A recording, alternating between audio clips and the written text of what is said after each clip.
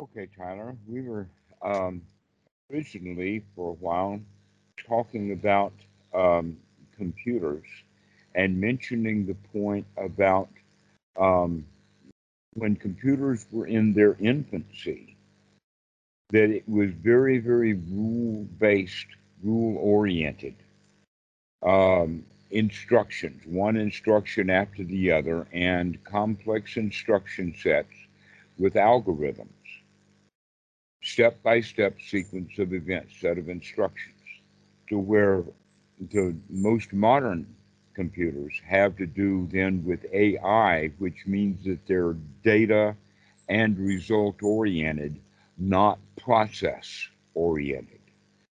But the data comes in, and the data then is analyzed by the complex machines that were based on graphic processors. That's also what we're talking about that happens with the human, especially let us call him the Dhamma dude. We start off in childhood learning all of the rules and learning how to follow the rules so that we can get the results that we're looking for.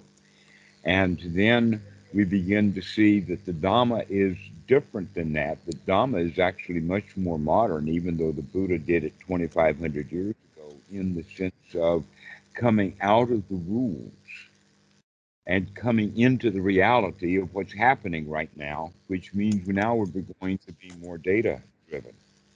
And this actually comes right into the practice you're mentioning here, in the sense of this is very common for students in the beginning. I would say that we all do it. That when we start practicing meditation, we still are practicing it rule based. This is why you see in Western Buddhism so much about attainment this and oh, there's that, and I've got to go get that.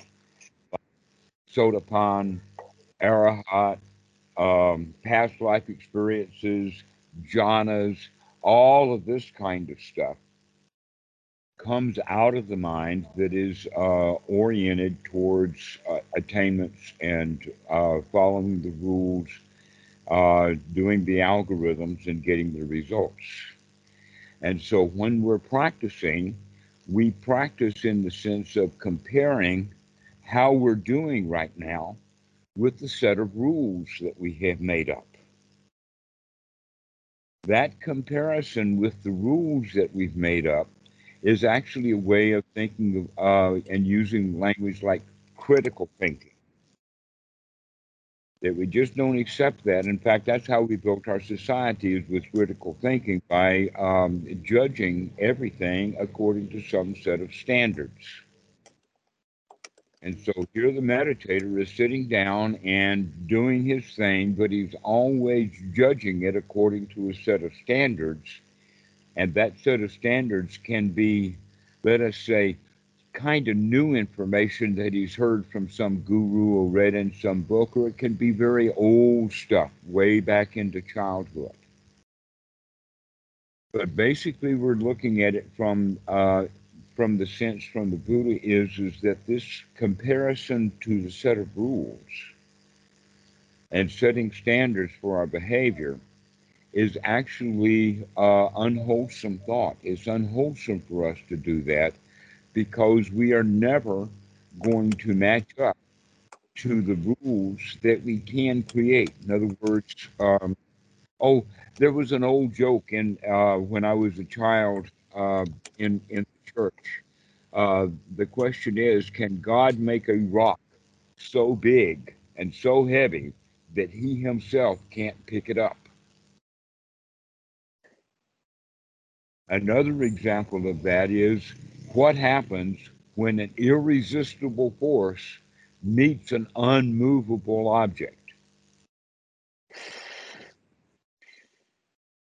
right? You see where this is going. That's that comparison to the ultimate is when you have an irresistible force and you're now comparing that to an immovable object. Guess what? There's no such thing as an irresistible force, and there's no such thing as an immovable object.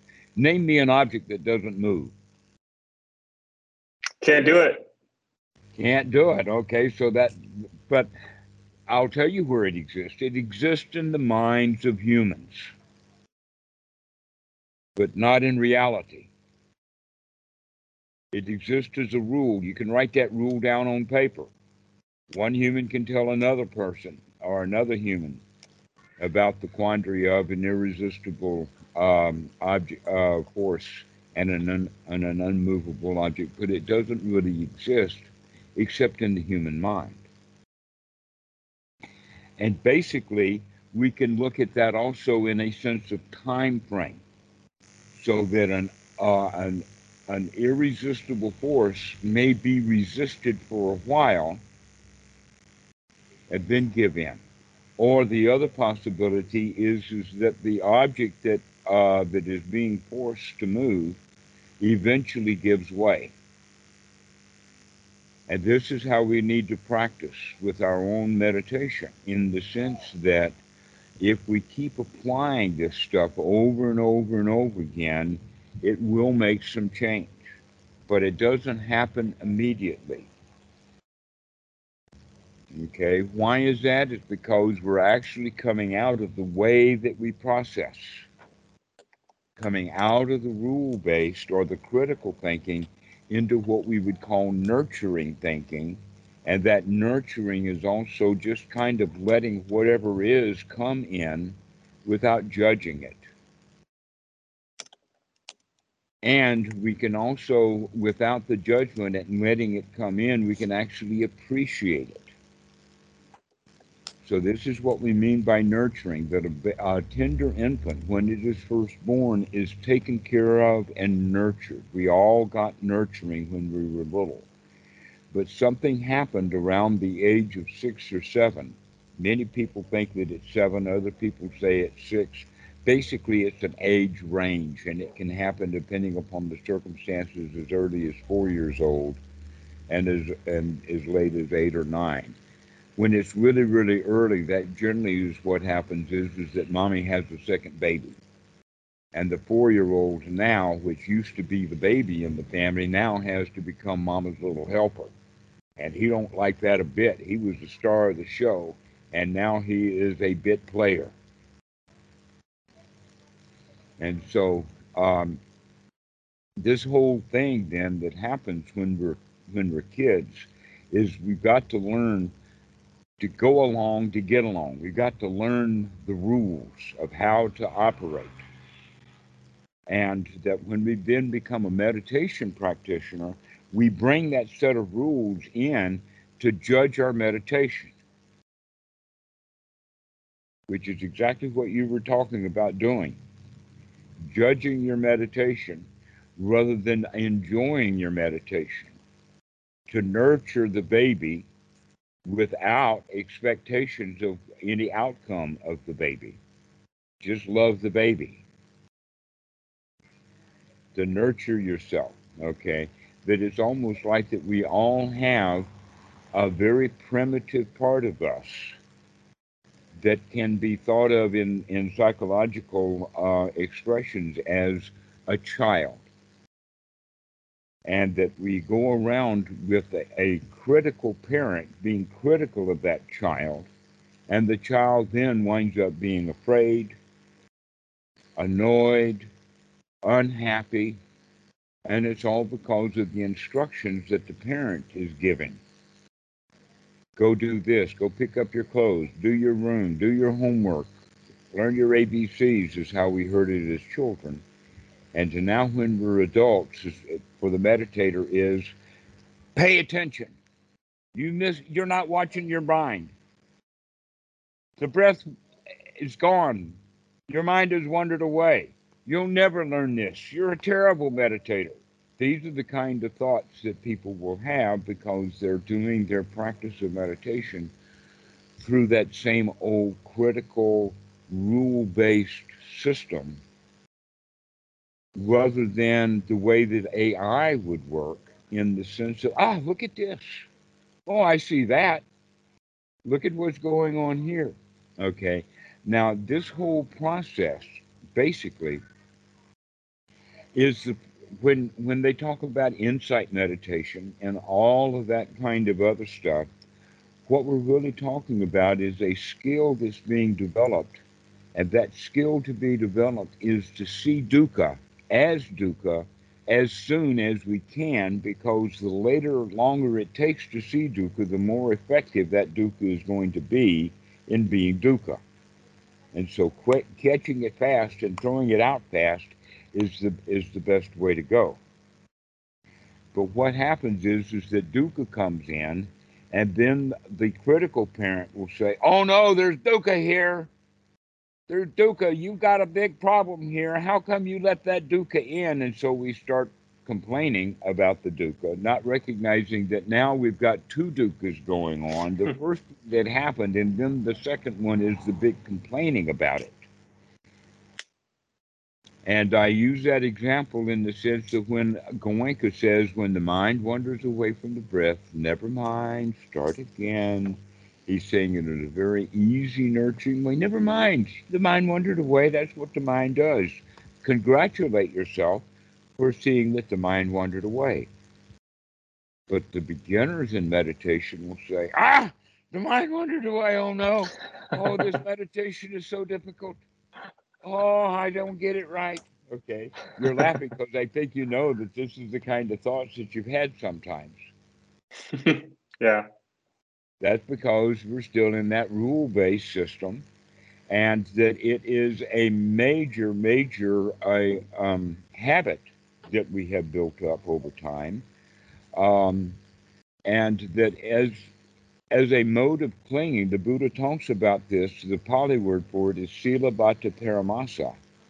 And what that means is that we cling to a set of rules. That when we were little, when we didn't follow the rules, we got punished. And because of that, we want to make sure that we're following the rules. And so we grow up like that, being rule followers, and computer scientists wind up being the world's experts at rule following because we've got that computer, that base. And so we know exactly what's going on with that, and so we can test our rules directly because we keep getting the same results over and over again when we do the same thing. That's fairly easy to see, but in one's own mind, doing the same thing over and over again and expecting new results is common in human behavior. In fact, I've heard that Einstein calls that insanity, is doing the same thing over and over again, keep getting the same results, which is what you would expect. But we don't. We expect that something different is going to happen because, after all, we've been told you got to follow the rules. If you keep following the rules and get it followed exactly right, then you'll get the outcome that you're wanting. Instead of recognizing that, oh no, let us look at the input. Let's look at what we're doing. Let's stop trying to follow the rules and start looking at what's really going on. And what's really going on is that voice inside saying, aha, you're not following the rules. And the answer to that is, yeah, isn't that marvelous? That we don't have to follow the rules, that we could just relax and enjoy. And this is kind of a change. It's revolutionary inside of each one's mind, just like AI is a revolutionary new way of computing versus the old complex instruction set computers that were completely rule based. So now we're going to come out of the rules and just start enjoying the input. So sometimes I struggle because I'm like, well, I try to relax, but then I'm like, am I too relaxed? Like, am I relaxed to the point where unwholesome states are coming in, and I'm just not being, aware. I'm not being putting enough, attention onto that. And so I'm having to think. Sometimes I distinguishing between like being relaxed and then like being not mindful. If that makes sense. Well, if we're going to use the word mindful, um, we perhaps should give it a clear definition of exactly what we mean by mindful. Uh, I think it's got a kind of a sloppy, wishy-washy kind of, whoever's teaching meditation has a different view of what mindfulness is. But the Buddha was actually quite clear about it in the sense that mindfulness then can be a combination of things. Even though in uh, normal ways of understanding Buddhism from the Western mentality, mindfulness directly translates into the Pali word sati, except that the word sati in Pali is much, much more complex and nuanced than merely mindfulness. Plus, also, mindfulness has other qualities that are not actually sati. And Mm. so, mindfulness is not a good fit for sati. But Western Buddhism seems to have gotten strongly attached to that word as if it were some sort of rule or something.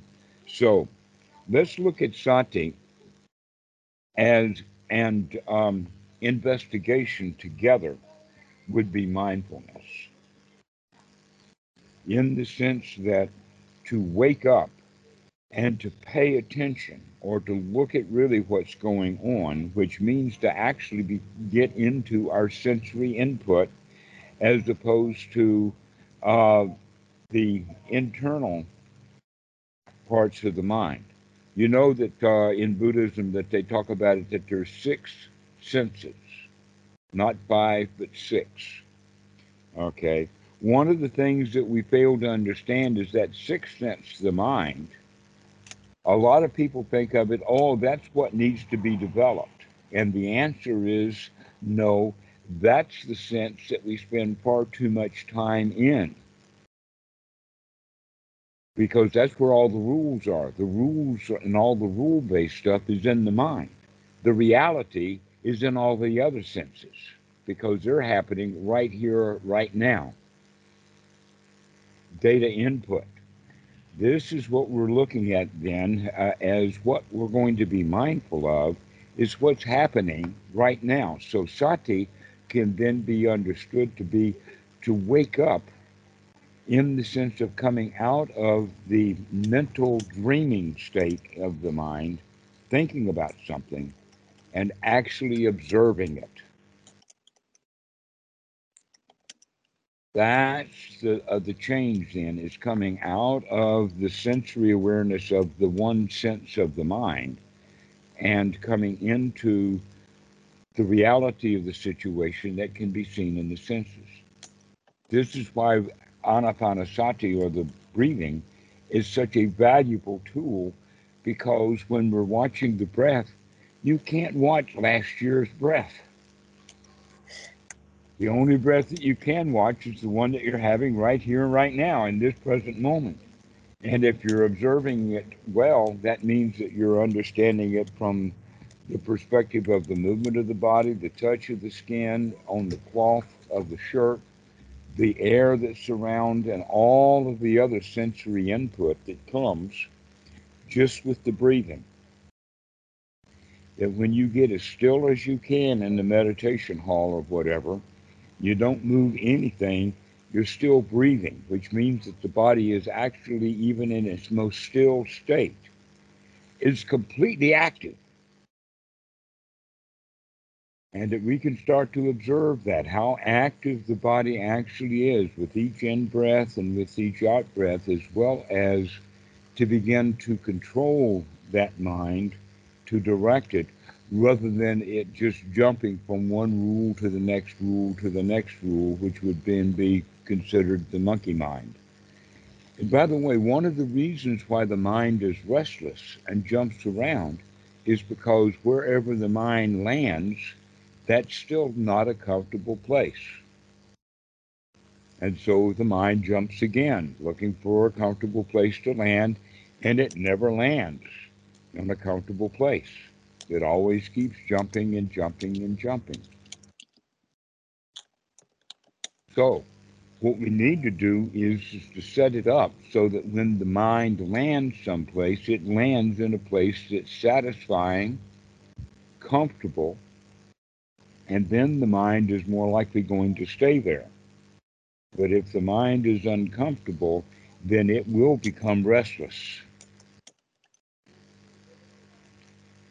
And so mindfulness then, if we're going to use that word, mindfulness is to see what's the difference between what's comfortable, satisfactory, secure, and safe versus that which is not. And all the rules that we've been given is keeping us unsafe,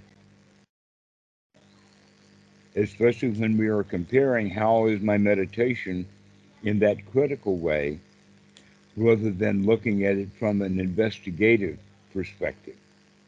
In other words, really looking at it how it is as it is now without comparing that to something else, something better. It's often the case that students will have, let us say, a wow experience in meditation. And then the next time they go back to meditation, now they're trying to recreate that wow experience. But they're comparing what they're doing now with what happened back then, and it's not ever going to be the same. And so the student is going to wind up being disappointed when he's comparing it. A much better way would be to say, wow, I felt really good back then. I could feel really good right now without comparing or matching it. To just allow that me right now can feel really good, that I can be satisfied now. So this is what we then mean by mindfulness or the investigation is literally to see that which is keeping us uncomfortable and throw that out so that we can maintain our comfort. And so comparing what we're doing in our meditation now with something that we've done in the past is dukkha, keeping us unsatisfied. Rather than I don't have to worry about how satisfied or unsatisfied I was last time. Right now, this is nice. And we stop comparing. We stop doing that uh, rule-based following of how it should be, and instead just enjoy the sensory experience that you have now. To come into the senses and to experience the input, because guess what? The human body cannot, under any circumstances, with the eyes, the ears, the touch, and all of that, receive all of the data that's possibly coming in. That our eyes have a very, very narrow window um, of just kind of like one octave, just one octave from the red up to the ultraviolet, to where many different animals can see way beyond us. That they're understanding that some deep sea creatures can see well below the infrared, but we always have known that bees, for instance, have ultraviolet vision, where they can see whether a flower has been nectared out from a distance, where a human would have to have a microscope to test to see if that flower had the nectar removed. Why is that? Because our eyes are not very good. So when we understand that not only is the amount of sensory input that we're receiving is not the full spectrum of what's going on, a more important point is that that which is going on and can be received is humongous. It is vast, but that we don't see it like that because the way that we process things is that we see something. And then we have a processing going on, which we will call perception. And that perception then comes up with an internal representation. That internal representation is that which then impacts us. So that what we actually see And what we actually get on the inside is often different because it's gone through this process of perception, which may or may not have some rules built into it. In other words, I see green, but I perceive something that's not green enough. This is the process of the mind, and when we understand that we don't live in actual reality, we live in a perceived reality that had to be processed. And during the processing time and the being impacted with the internal vision is all mind moments of time that we could have been spending actually receiving new input data. And so we see, we process, we think about it, we figure out what it is, then we react to it. And during that time of all that processing, we could have been seeing the fact that it was changing and it was changing and it was changing and it was changing. So the processing that we were doing is already old data that we're processing. We're not processing new data. We're processing old stuff I've that it had this happened later. I've had this interesting experience happen to me a bunch of times the last week, and where especially I'll be like washing my hands or taking a shower, and I'll notice like a hindrance, and I'll like kind of relax, gladden the mind, and then immediately notice like a smell, like a weird like a smell I had never noticed before. I had like blocked out of my mind because I was like so deep in thought. And so I just like all these new sensations start like appearing right right when I'm like able to like pop out of my mind. Hmm. That's then a lot to do with mindfulness. Is that we have to put the mind in the correct input method in order to be able to be mindful of that input. The sati is actually the changing of the guard or the changing of the switch or the waking up out of the mental state into the reality of it so that then we can do the investigation. And that investigation then is the investigation of what's real. And so this is actually a big part of the process of how can we continue to keep coming out of the mental world that we live in into the actual real world. We have to practice that over and over and over again because we have been kind of uh, voluntarily locked ourselves into a cage of rules. What we talk about thinking outside the box is basically just dropping the rules and looking at what's reality. But the fact is that that box doesn't exist other than as a mental concept of rules. Oh, that's a boundary. You can't cross that. But there is actually no physical boundary there. There's no real boundary. And so people who think out of the box, they're not thinking outside of a box. The box was constructed by other people thinking that those rules are there and that they want this other guy who's thinking outside the box to stop doing that and start following their rules. And the fact is that there's no box there. The box is completely imaginary and it's a set of rules. And when we stop that and wake up in this moment, and investigate, we come into sensory awareness. And there we can find all kinds of things. Right. You'd be surprised at what a bathroom actually smells like because we're not paying attention to it. In fact, that's almost a sense that humans have lost. We've almost lost the sense of smell, to where with dogs, smell is a major part of their input.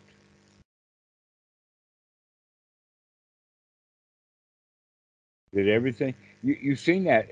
You show a dog something, he doesn't want to look at it, he wants to smell it. They get all of their data that way. So um, humans have kind of lost that sense of odor. And it is good for us to practice to bring that back. That in fact, that's part of the breathing. To take that long, deep in breath is to actually get a load of the air that's coming in. Experience that air. That air is life giving. When we think normally of breathing, all we think of in the sense of meditation is just the rising and the falling of the body itself without recognizing that, hey, there is a tremendous amount of chemical reactions going on here. That when that air comes in, it's life giving, that it's life itself. That if you don't believe me, stop breathing and see what happens. Or another way of looking at it that I tell the students is that if you don't really see what how marvelous it is to breathe, what a what an absolutely extraordinarily wonderful thing it is. If you don't think so, then stop breathing for a while, like 3, 4, 5 minutes, and then take that in breath and see how you like it.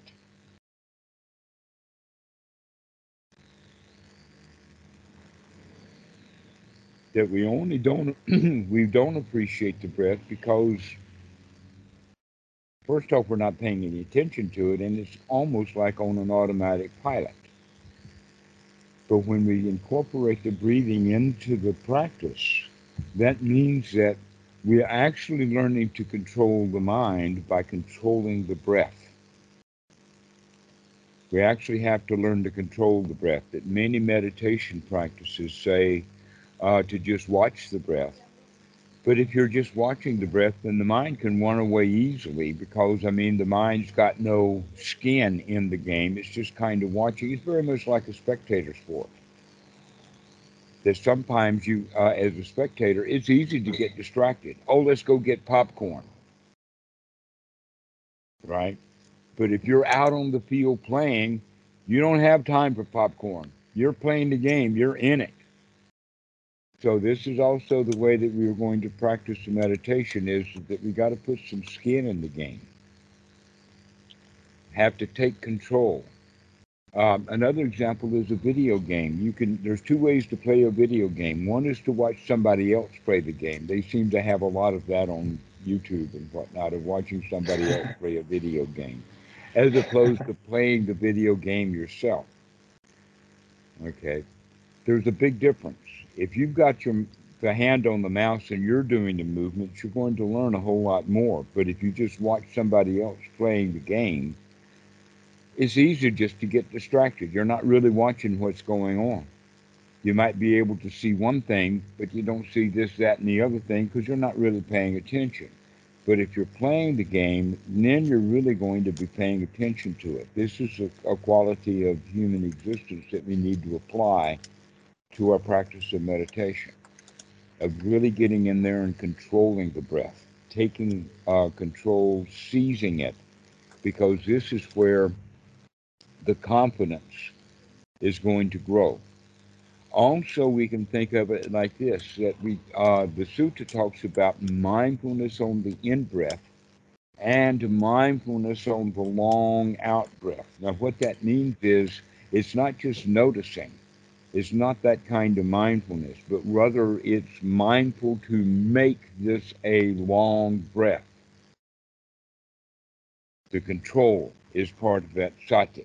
So it's not just mindfulness of breathing, but it's mindful to make sure that this is a long breath, and mindful to make sure that this is a long, deep out breath.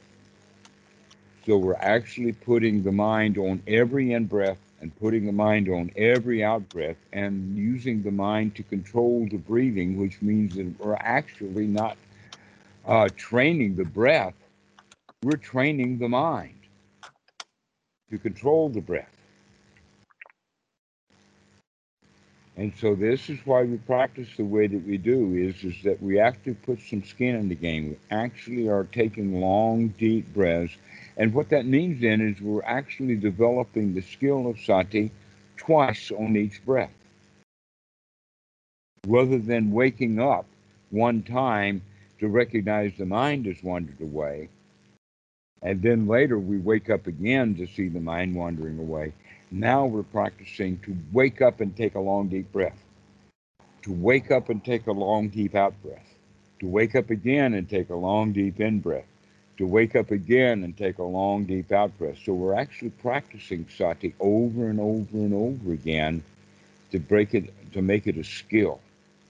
How fast can it be? How strong is it? How frequent does it occur? So by practicing it often, it's going to be more frequently occurring. That's why I would prefer to see the students practice 4, 5, 6 times a day for 5 or 10 minutes rather than practicing for one long session of 2 hours. Yeah. I've been doing 4 15-minute sessions a day, but would you recommend even shorter than that, like 6 10-minute sessions? Yeah, right. I would, in the sense that it's the how often we practice is an important quality to it. So, how long the sessions are not so important, but moving from 4 sessions a day to 6 sessions a day, yes, yes. Mm, Moving to 8 sessions a day, yes.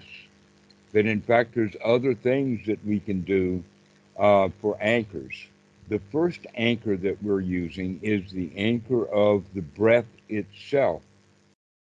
But later we can begin to use other anchors, especially throughout the day.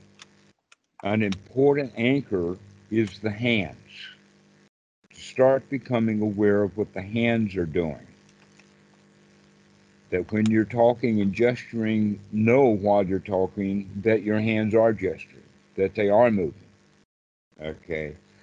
In the sutta, it talks about grasping, reaching, stretching, drawing, whatever the arm or the hand is doing, that's something to be mindful of. And the way that we can do that, just like we're being mindful of the breathing by slowing it down, we can become mindful of what the hands are doing by intentionally slowing them down. Intentionally, when you're going to rasp or grease something, instead of just grabbing it, now we're going to approach it, touch it, feel the sensation, grasping a hold of it, and going through all of those various little stages to really pay attention to what our hands are doing.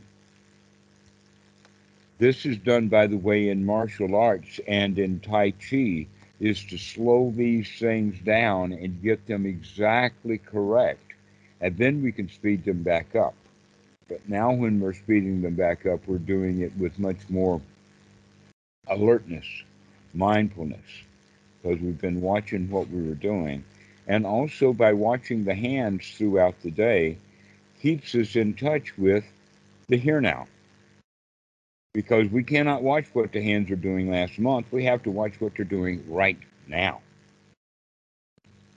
And so, coming into this present moment and receiving sensory input, you'd be surprised at how much sensory input the hands are capable of receiving.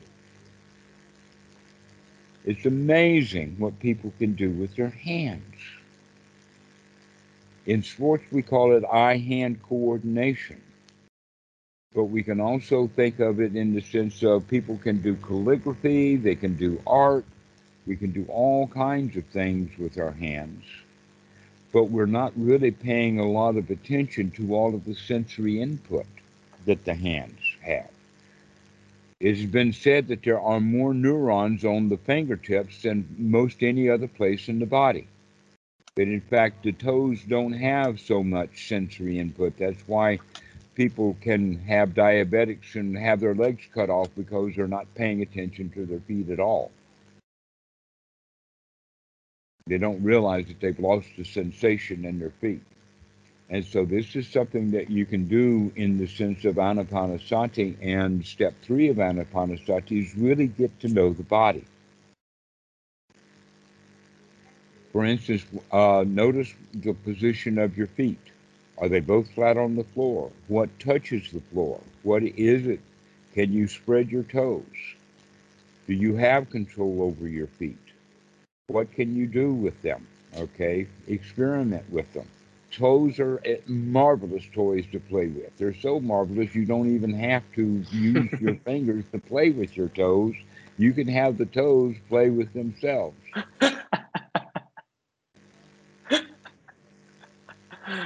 Uh, Okay.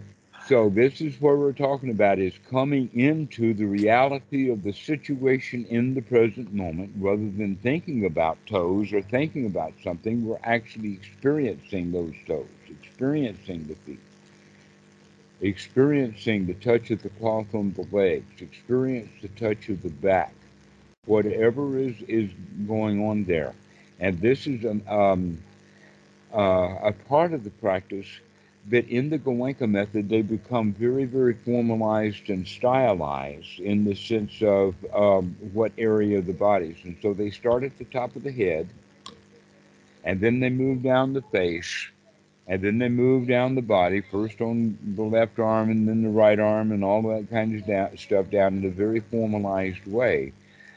But we don't have to do it in a formalized way. We can do it in an informal way in the sense of whatever is sensory touch sensations that are there. Pay attention to that.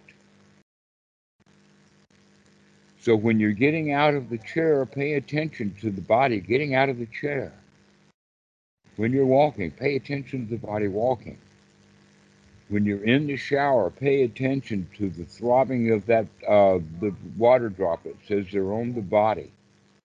It's a flood. It's an amazing flood. There's just so much happening all the time. There is so much going on of sensory input that we shut it down. We don't pay attention to it. We would rather think about it than actually experience it. We've gotten used to doing that when we were kids. In fact, one of the things that happens to us as little kids is that we don't like sensory input. That kids get hurt. They cry a lot. They don't like the body. It's painful. And some of us don't ever get over that. Some of us get over easy and say, yeah, I can do anything with this body. And we go into sports and music and dance and all kinds of things. But a lot of people would rather shut down and not experience the body because as children, it was a painful experience, this body that we were in. We were taught not to like the body. So now it's time to come back and fall in love with this marvelous thing. I mean, you've got a marvelous toy to play with, this human body, with even, and it's even got a human mind along with it. Aren't you lucky to have such a marvelous toy to play with? And here we are thinking about something that's not even here, not now, just off someplace else,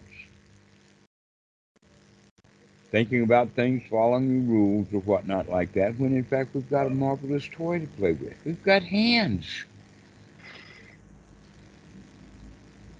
They're marvelous things to play with. We've got arms to play with. We've got um, a body, a whole world to experience. And this breathing thing, that's the marvelous part, is this in and out that keeps us alive, that we live in a sea. We call it air and kind of forget about it, but it's life giving. And so allowing that life giving property to come in and experience that life giving property when it comes in is really marvelous. Is to really learn to like the breathing, to notice it and get really in, oh, this is so nice. Just to sit here and just breathe. No place to go and nothing to do, just to sit and watch the enormous symphony, this stage play. The reality is that we are in a marvelous show. And everybody thinks that they're the star of the show, and so they've got to act around. You've heard that Shakespeare said that all the world's a stage and everyone is a player. All right. To take that analogy a little further, not only are we all players, but everyone's got their own script. And here we are all standing on stage reading the script that was, by the way, given to us when we were a child. And we're not really paying attention to much about what's going on stage because we're too busy rehearsing our part, our script. If we would wake up, we could recognize what a symphony is going on around us. What a marvelous thing is going on, this reality that we can call a show. And all we have to do is just to enjoy the show, which means enjoy our sensory input. Enjoy the body, enjoy the hands, enjoy the toes, enjoy what the eyes can bring in and see. And we don't have to process it or make much sense out of it. Just enjoy it. It's almost like some kind of shows or movies are like a murder mystery, and the whole thing is to set up is can the audience figure out who the murderer is before the murder is exposed on stage? Well, guess what? Life is not a murder mystery; it's a comedy, and we don't have to figure it out. We just enjoy the joke.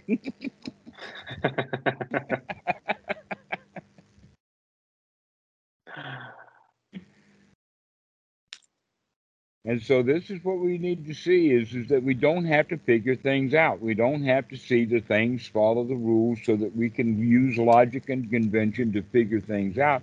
All we need to do is just enjoy it.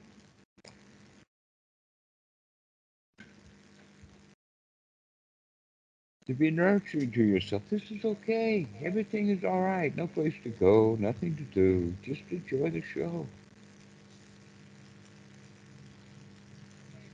And spending 10 minutes 6 times a day doing this will change one's life because there will be connections between those sessions. So you begin to wake up more and more often and be in the here now more and more often throughout the day.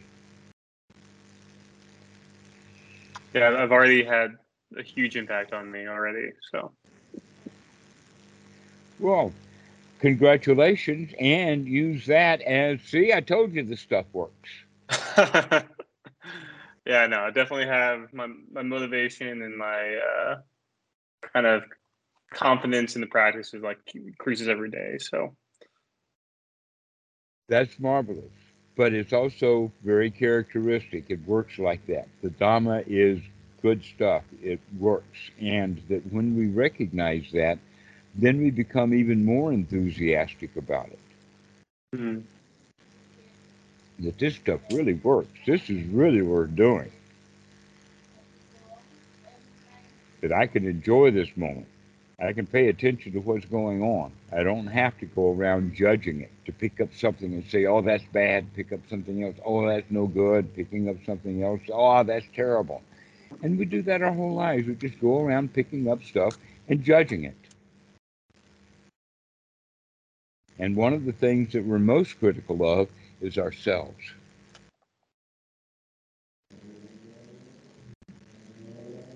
And you don't have to do that anymore. You're okay. You've already got your own stamp of approval. Enjoy it.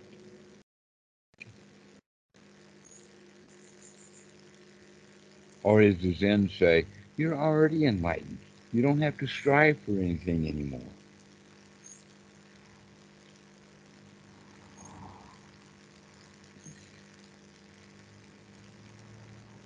You've already got it. Here it is. Now that is just so opposite to what we've been taught our whole lives, isn't it? Our whole lives we've been taught to strive, to get. You ain't got it yet. You ain't got it yet. You ain't got it yet. Keep working. Keep struggling. It's all about delayed gratification. Here we're learning it instant gratification. Gratify yourself right now.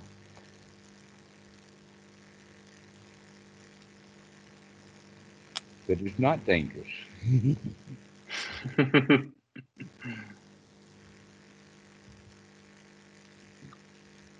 So I'm yeah, really that's a glad, Tyler. Go ahead. oh, I was gonna say, yeah, it's a really very wonderful reminder for me because I've always been very goal and like rule oriented my whole life, and so I I'm know very you're a computer grateful. scientist. We've got special problems. Yeah, that's why I'm so grateful with you sharing your practice with me, and it makes all the difference for me. So very much cherish our sessions together. Yes. We need friends. That's what this Definitely. is, Jama friendship, so that we can share this stuff. So Oh yeah. congratulations for getting it. Congratulations. That's really marvelous. Yeah, thank you. Yeah, and I'm starting to. I just messaged Keyshawn, and I'm trying to get together with more of the guys and the Sangha as well. So, uh, yeah, looking forward to building more of a Sangha. Yes, that's what we need. We need friends. That's about the only thing that we need. Well, Tyler, this has been a really great talk. I've really enjoyed our time together. I hope that this has been some value to you so that you give you inspiration and another boost to go back and sit down and do nothing and enjoy the heck out of